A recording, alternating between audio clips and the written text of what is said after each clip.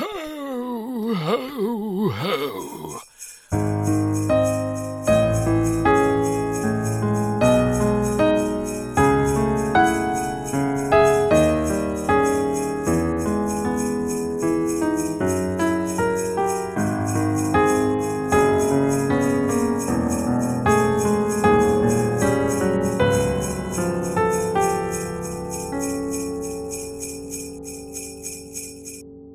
Hello and welcome to the Book Album, your place for everything related to reading and language. I'm your host, Mackenzie Gens. Now, bookmark that book and let's begin.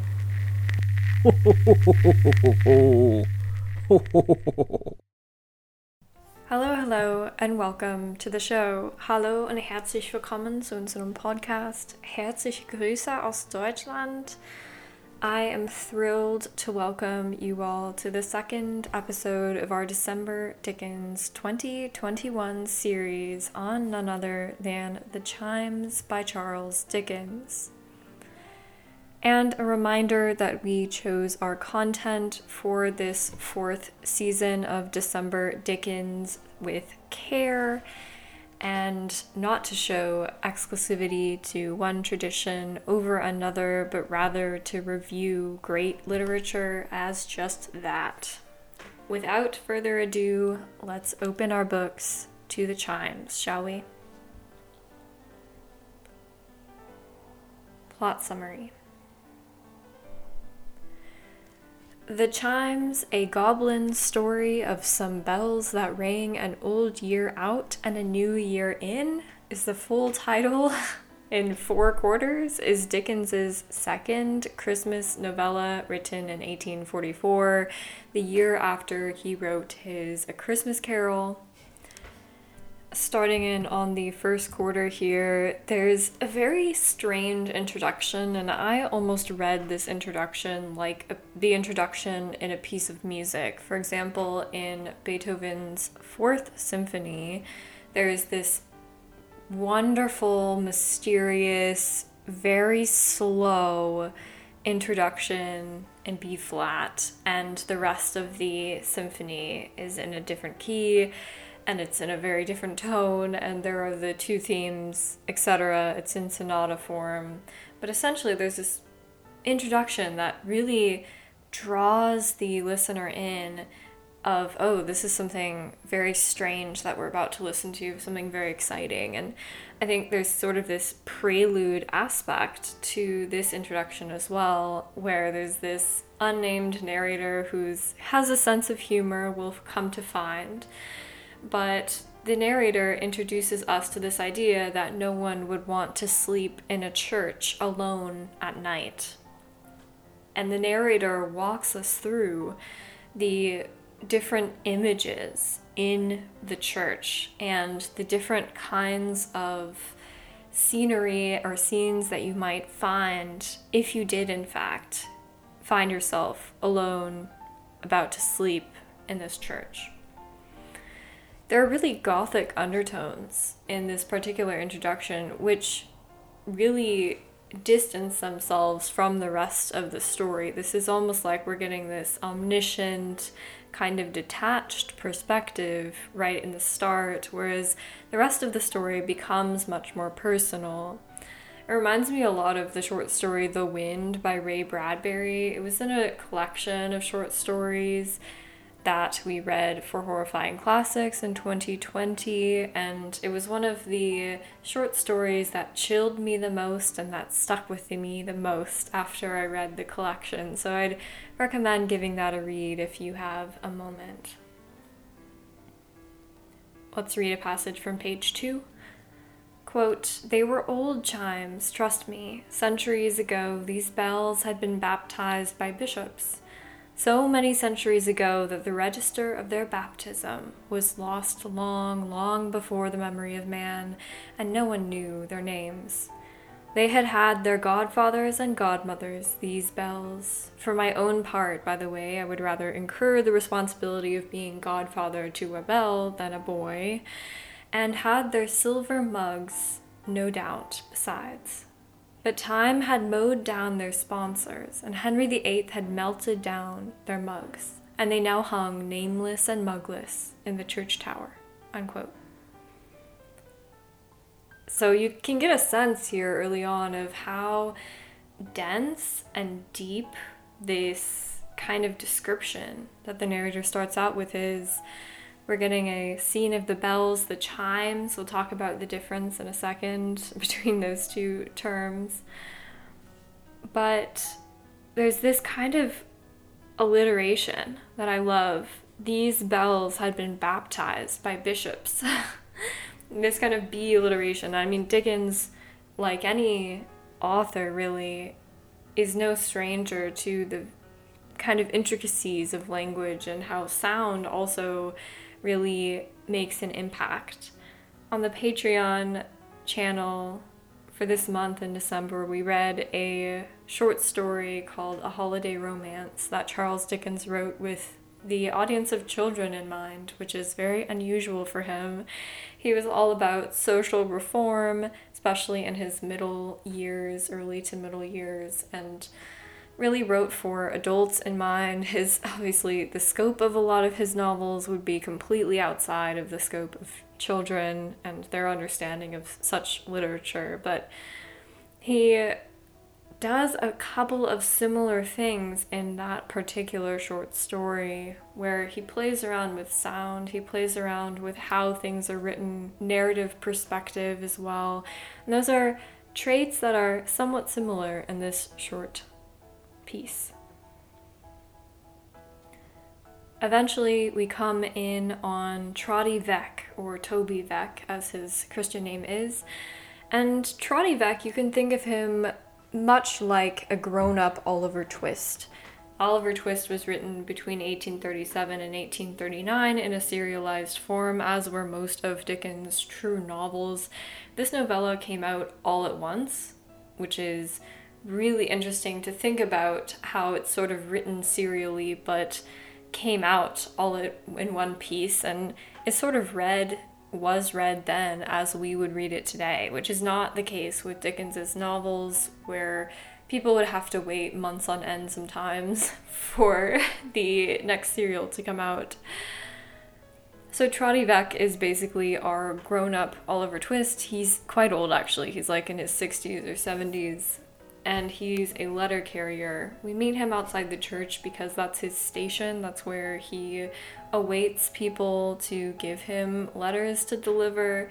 And he is not doing great. He's had not only a hard turn of luck this season, but also a hard life. And he's not embittered by the cold. His body has been sort of ransacked by the elements in various ways, and he's known as Trotty because he trots. He doesn't go that fast.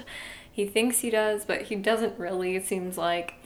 And he nevertheless is cheerful and always in a good mood, and he's sort of this gracious, lackadaisical almost kind of figure who is someone who you would never begrudge to meet if you ended up running into him.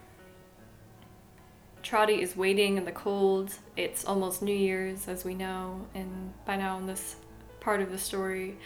And his daughter Meg comes to him with a steaming hot plate of tripe, which was a very common food back in the 19th century, early 19th century, and tripe was a delicacy for people in this part of the social class at that time, so she's kind of exuberant that she gets to deliver her father tripe, and she has all of these explanations, and then they really land on the main topic of conversation, which is that she will finally marry her engaged lover, Richard, on New Year's Day.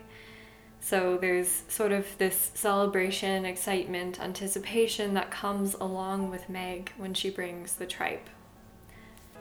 Out of the church comes Mr. Alderman Cute, Mr. Filer, and Richard comes from a different route down the way. And Alderman Cute is sort of the magistrate, judge type of figure in this town. He's very notable. Beloved is maybe a term you would land on here.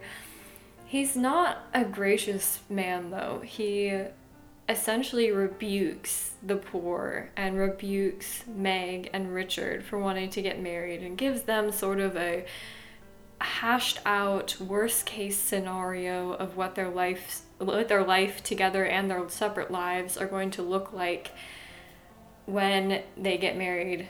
And they sort of say, well, Meg, half of your children are going to die, and you're going to become a spinster, and you're not going to be as attractive as you now are.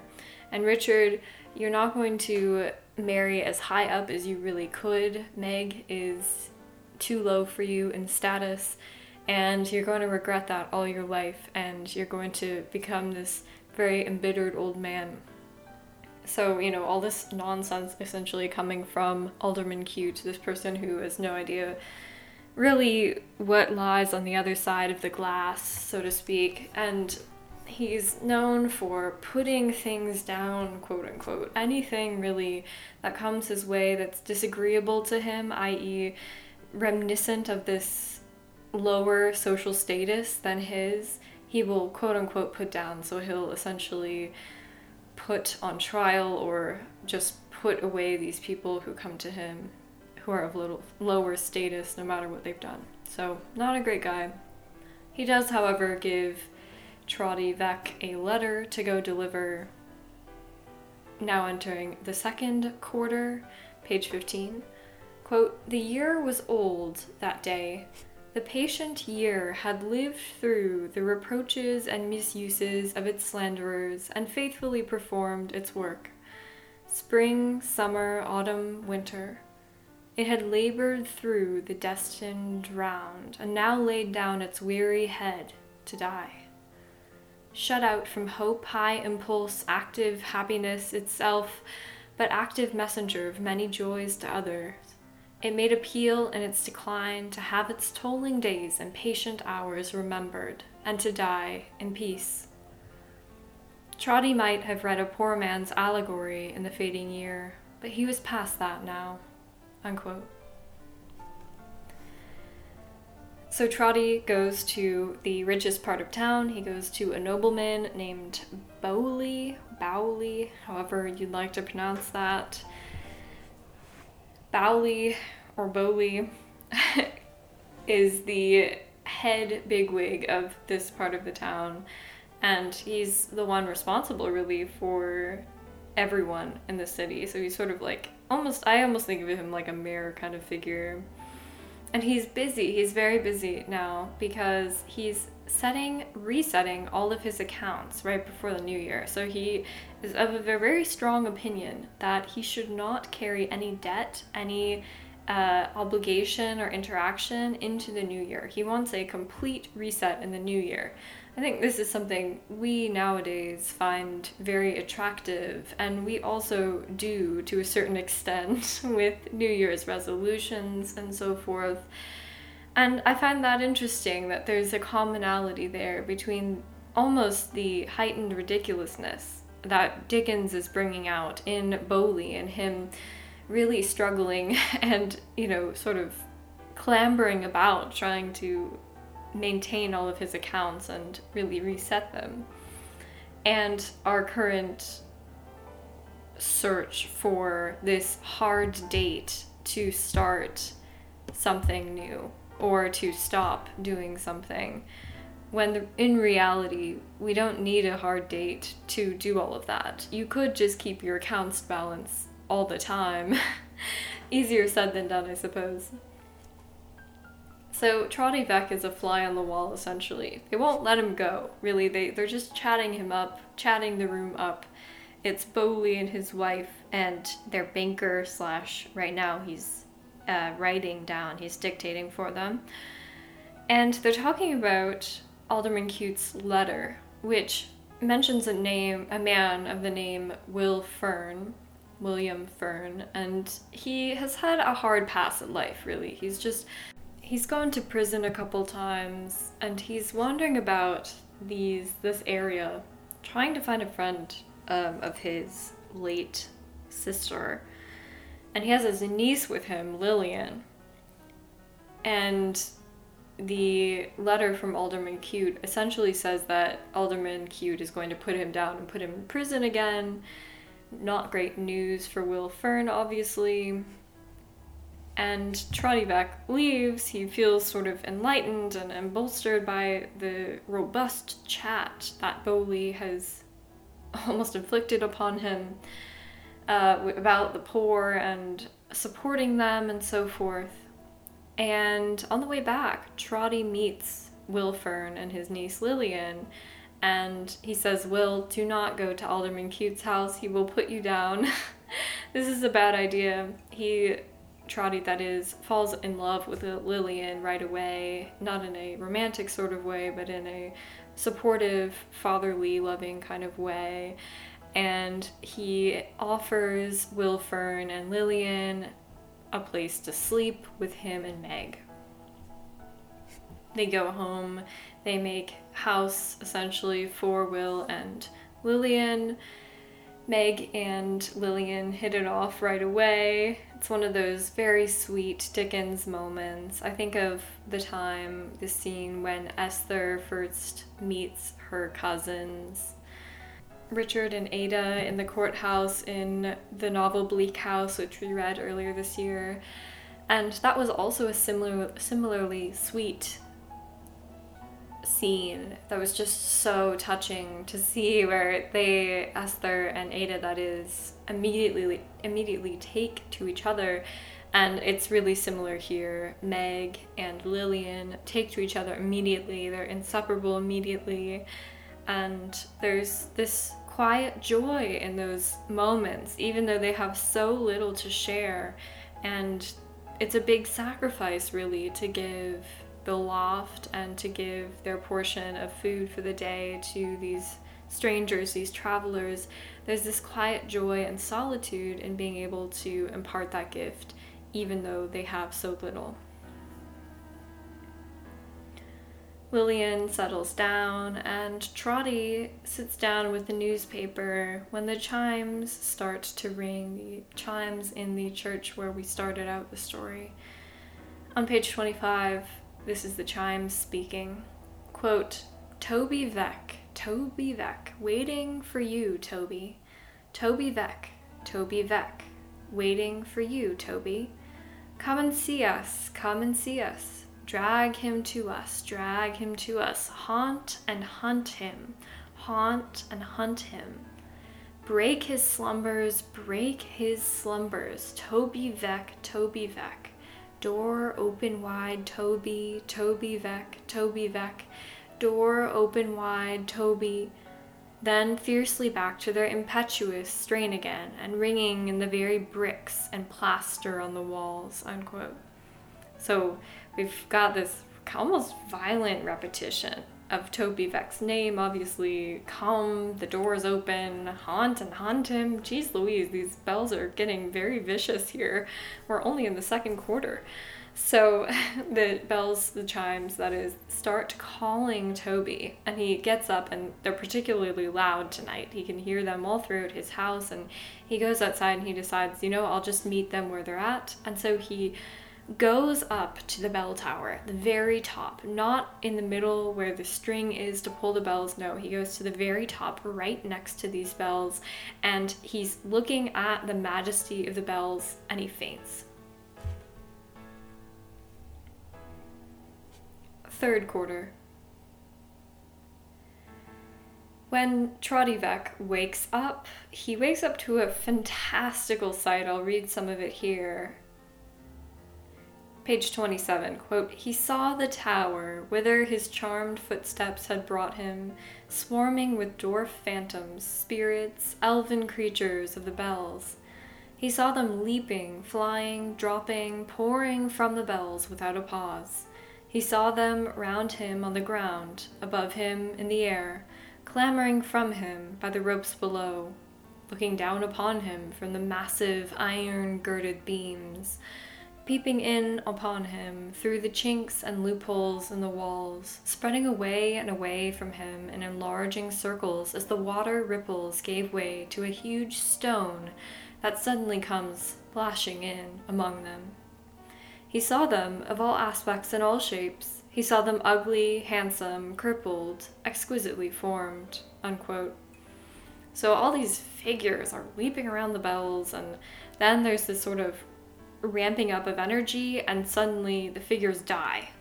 Like he sees them actively dying and disappearing. And more fantastical things, if you can believe it, start to happen. There's this kind of these bearded figures that he sees in the bells, in the chimes. And then he starts to hear this music coming down from the church, and he looks all the way down through the church, and he sees a funeral dirge, and he hears his daughter Meg singing in the funeral. And he says, "Oh, Meg has died. Why has Meg died? What's going on?" And then he looks out the window and he sees his own body lying there. And the bells tell him that he's been dead 9 years.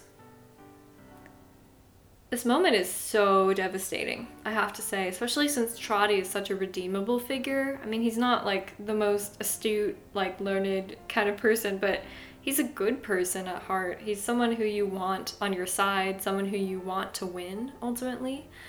And he gets a fate so much like Scrooge in the beginning here, I guess in this beginning of the second half here.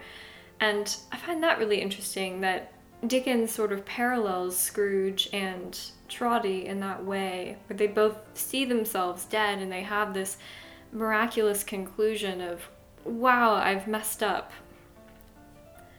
Except what has Trotty messed up on, really? The bells are angry at him because he's essentially assigned feelings to them that they didn't have. is this very long, dense passage of the bells talking to Trotty back and forth, and Trotty saying, "I'm so sorry, I can't believe I have done so wrong by you." And the bells saying these just essentially very dense nuggets of information about how Trotty has wronged them. And all of that concludes to the message that Trotty had essentially read too far into the chimes. Trotty then goes through a bunch of visions, and the visions are very similar to the visions in A Christmas Carol. It's actually really interesting how similar the first two Christmas novellas are, where Trotty also has this sort of infant-like guide, I think very much of the first guide from A Christmas Carol from last week, and he goes through first to a scene with Meg at work, and she's much older and she looks much more desperate, and her beauty is starting to fade, but really it's her hope that is starting to fade, and that affects her physical appearance quite greatly. And she's with Lillian, but you get the sense that she's tirelessly working with no aim and no end other than to survive.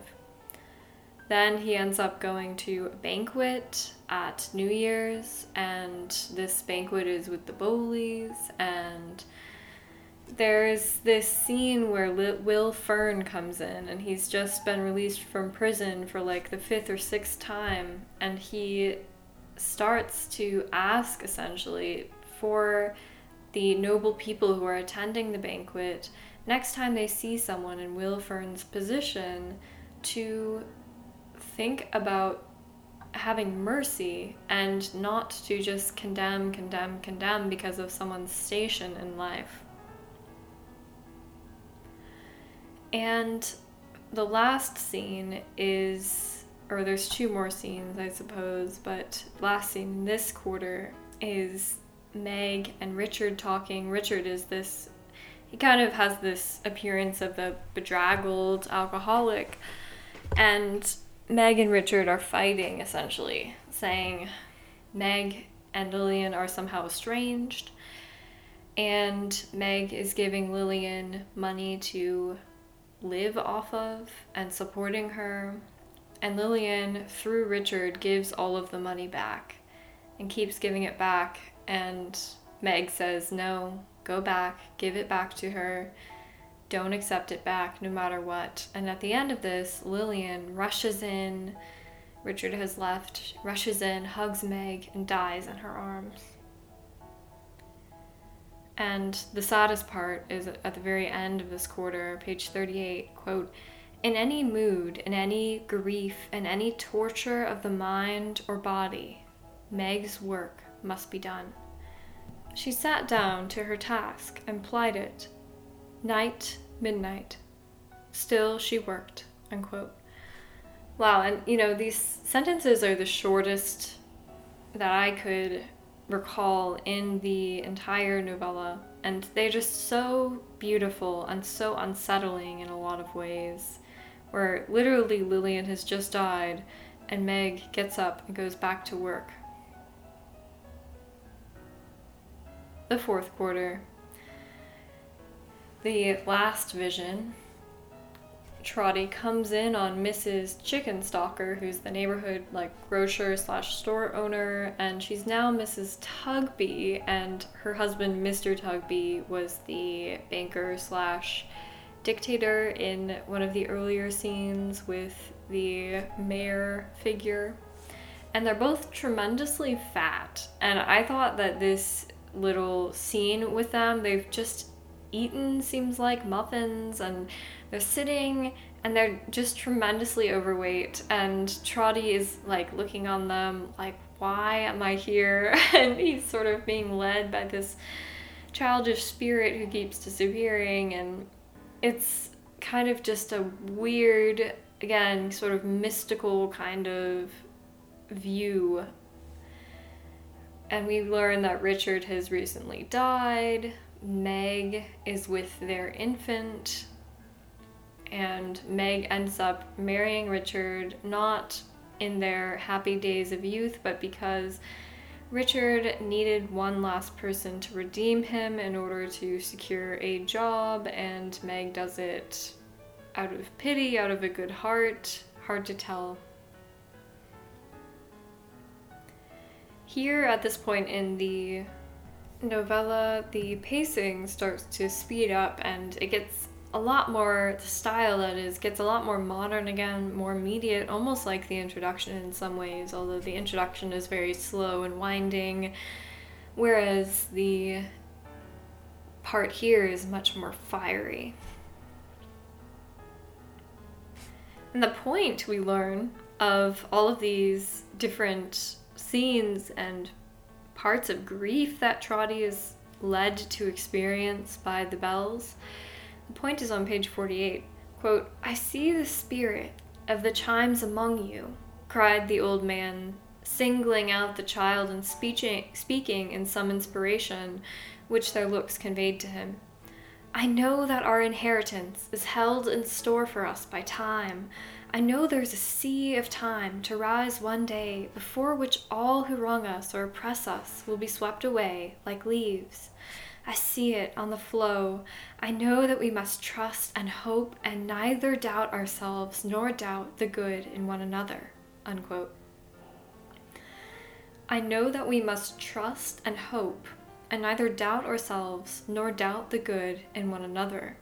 That's really the crux of this short story, this short novella, is this piece about trusting and hoping and neither doubting ourselves nor others. And you get through, at least I got through this, and I thought, but Trotty never did doubt himself. Well, he may have doubted himself, but he really didn't doubt the good in others, and has this sort of naive persona that way. So really, is Trotty Veck the character to reform, to deliver this message? I'm not really sure.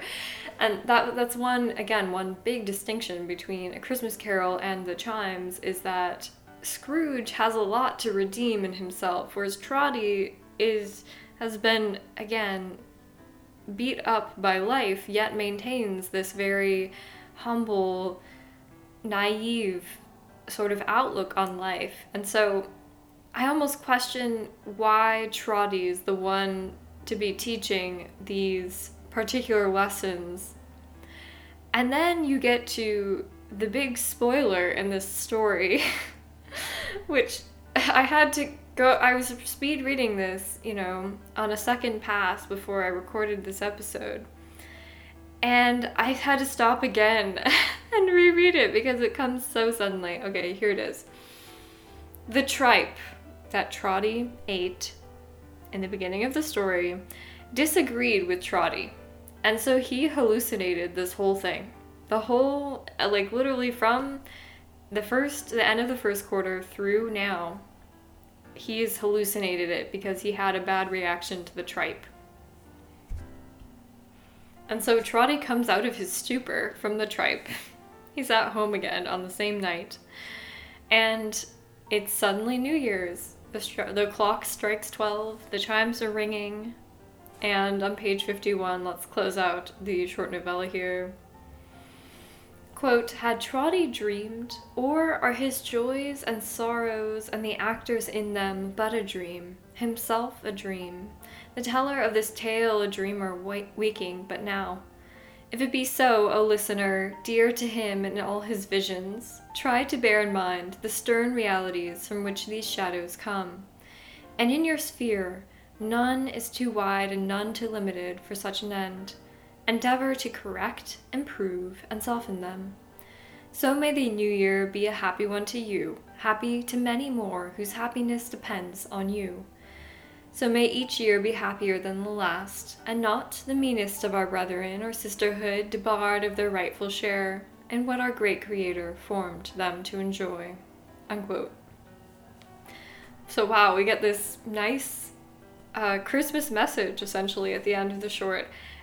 Yeah, the fourth quarter is such a wild surprise after, of course, the issues that we've gone through in the other parts of this short novella. But in any case, it was absolutely a joy to read this. So well written and so interesting and very different from a lot of Dickens' other works, which we'll talk about now.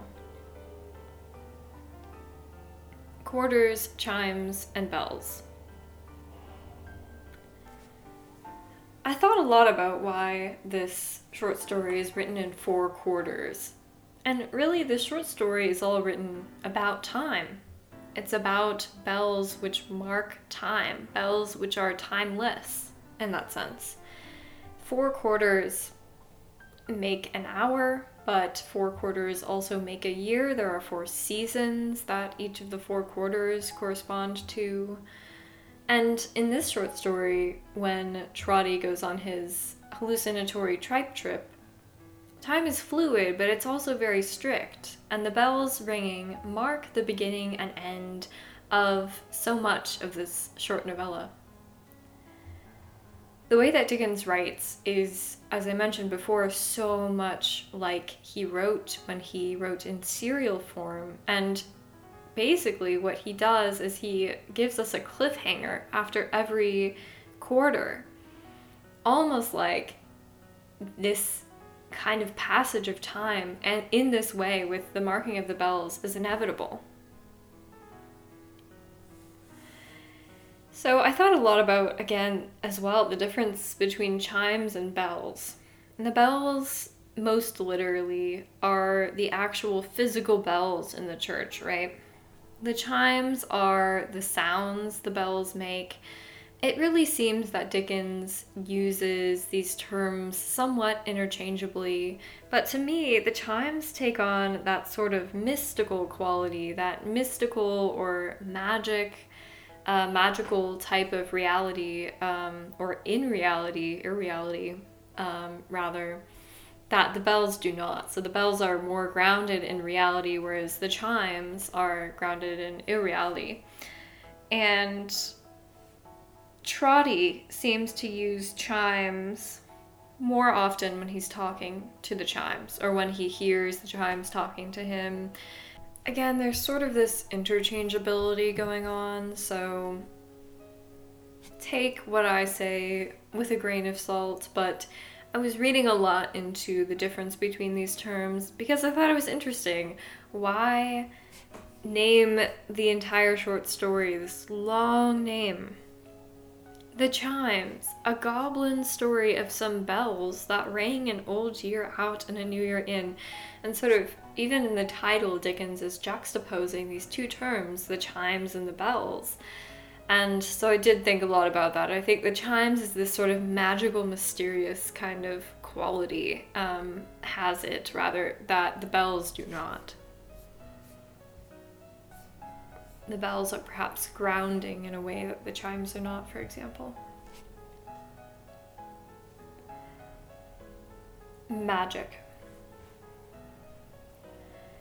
So I'll go on to talk about a couple things that are notable about this particular work that stand out to me compared to Dickens' other works, and I think this is a really fun type of analysis for me to do, especially as we've read almost a dozen, maybe more than a dozen novels by Charles Dickens on the podcast. I mean, Bleak House notwithstanding, that was the sort of magnum opus of this past year in 2021. So it's so rewarding to me now that I know Dickens so well. I know his various periods very well and his various writing styles and aims and contributions and little idiosyncrasies and intricacies. Now that I understand and know all of that, it's so fun to go back and look at this work as compared to his other works of that time and in general. And of course, magic is one thing that differentiates both A Christmas Carol and this particular short novella from his other works. Dickens wrote, there's no question about it, Dickens wrote realistic fiction. And he had often social causes, such as with Oliver Twist, which came out a few years before this, about 7 years before this. And even the other sort of end of early period novels that he would go to write, such as Dombey and Son and David Copperfield, those were novels that were just so realistic, grounded in this sort of reality. It was like he was describing someone's life, not that it was this magical, twisted Lewis Carroll type of universe. I mean, he does have, obviously, characterization and other things going on there, and where he highlights certain traits over others. You know, the names are a great way to do that. Trotty Beck sounds like kind of a horse name, or you know what I mean? Like, he kind of has these little Dickens-isms that we see even in this short piece and in other works as well, right? With, Oliver Twist, what an amazing name. David Copperfield. You get a lot of the sense of what and who these characters are just by their names. And we have Martin Chuzzlewit is a great other example.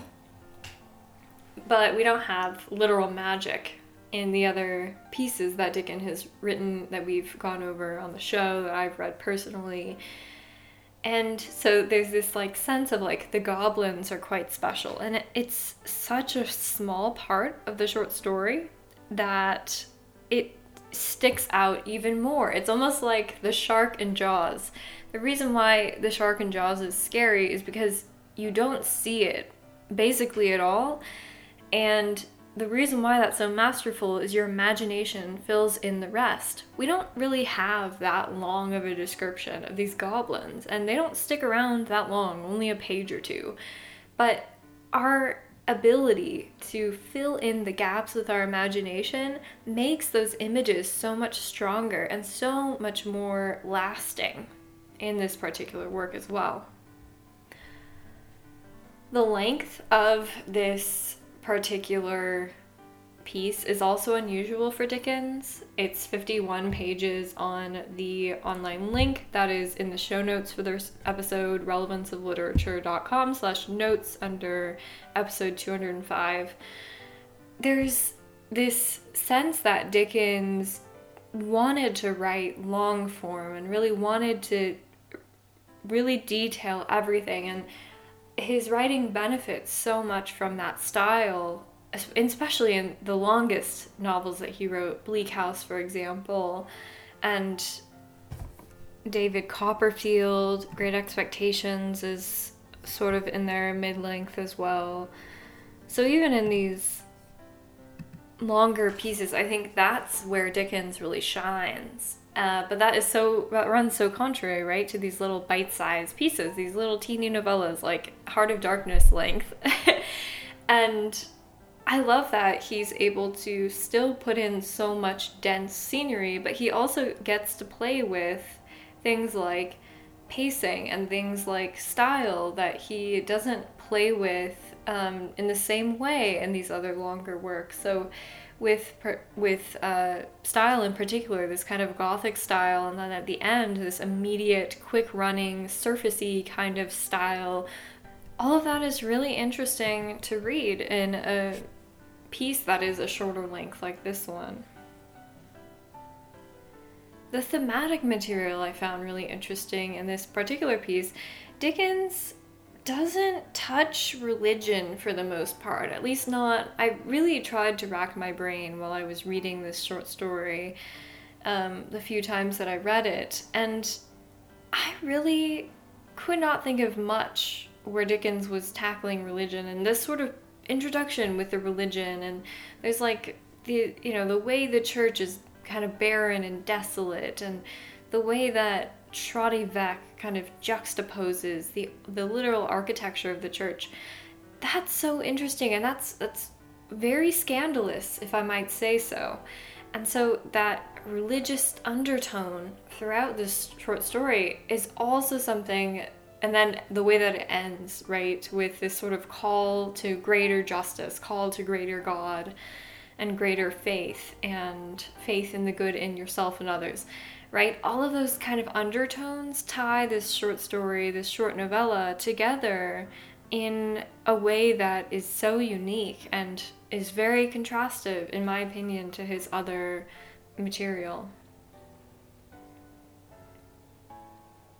Narrative layering.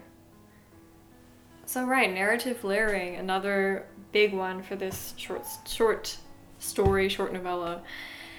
There's the main frame, the main narrator, the one who introduces us to Trotty, the one who introduces us to the church, for example. But the story is written in an omniscient third-person perspective. So whereas we're following Trotty from the time we meet him to the end of the short story, where it sort of zooms out again, Trotty is effectively our narrator for a time, and we get access into his thoughts and feelings in a way that we don't, or rather we get a magnification of his thoughts or feelings that we don't get for a lot of the other characters. We know their thoughts and feelings, of course, because of the omniscient third-person perspective, but there's this sort of closeness to Trotty that we all get through this choice of the narrator to follow Trotty-Veck in particular and his tripe experiences. I will say I really enjoyed the narrative layering, and this is common to Dickens, and it's common also to the time period, the mid-19th century, when Dickens is writing from.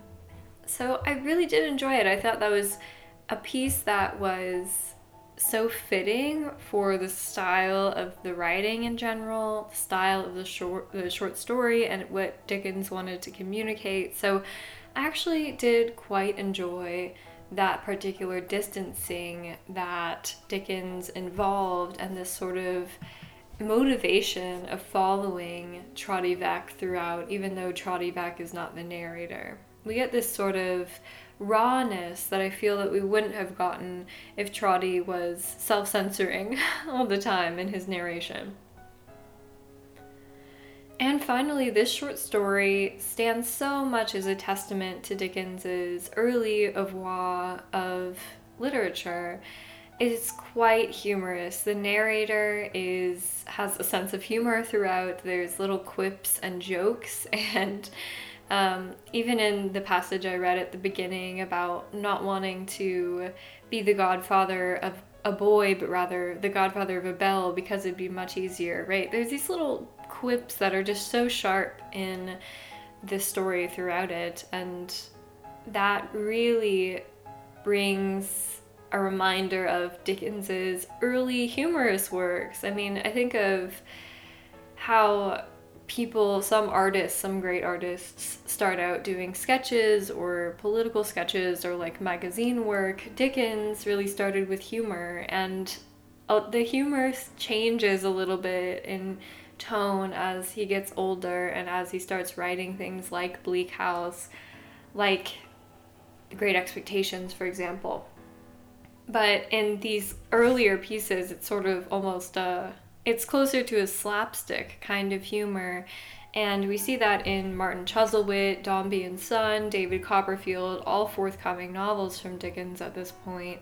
So it's an amazingly light narration at times, considering how dark and how existential the subject matter of the short novella is as a whole.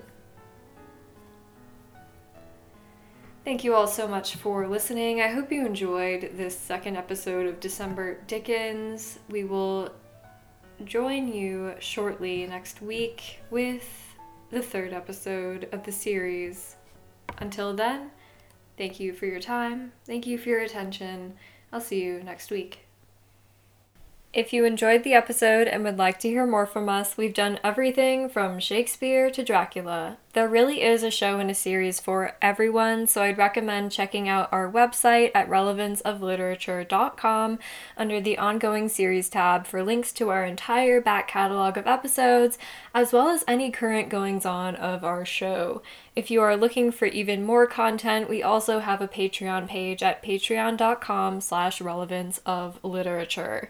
Thank you so much for your support, and we'll see you next time.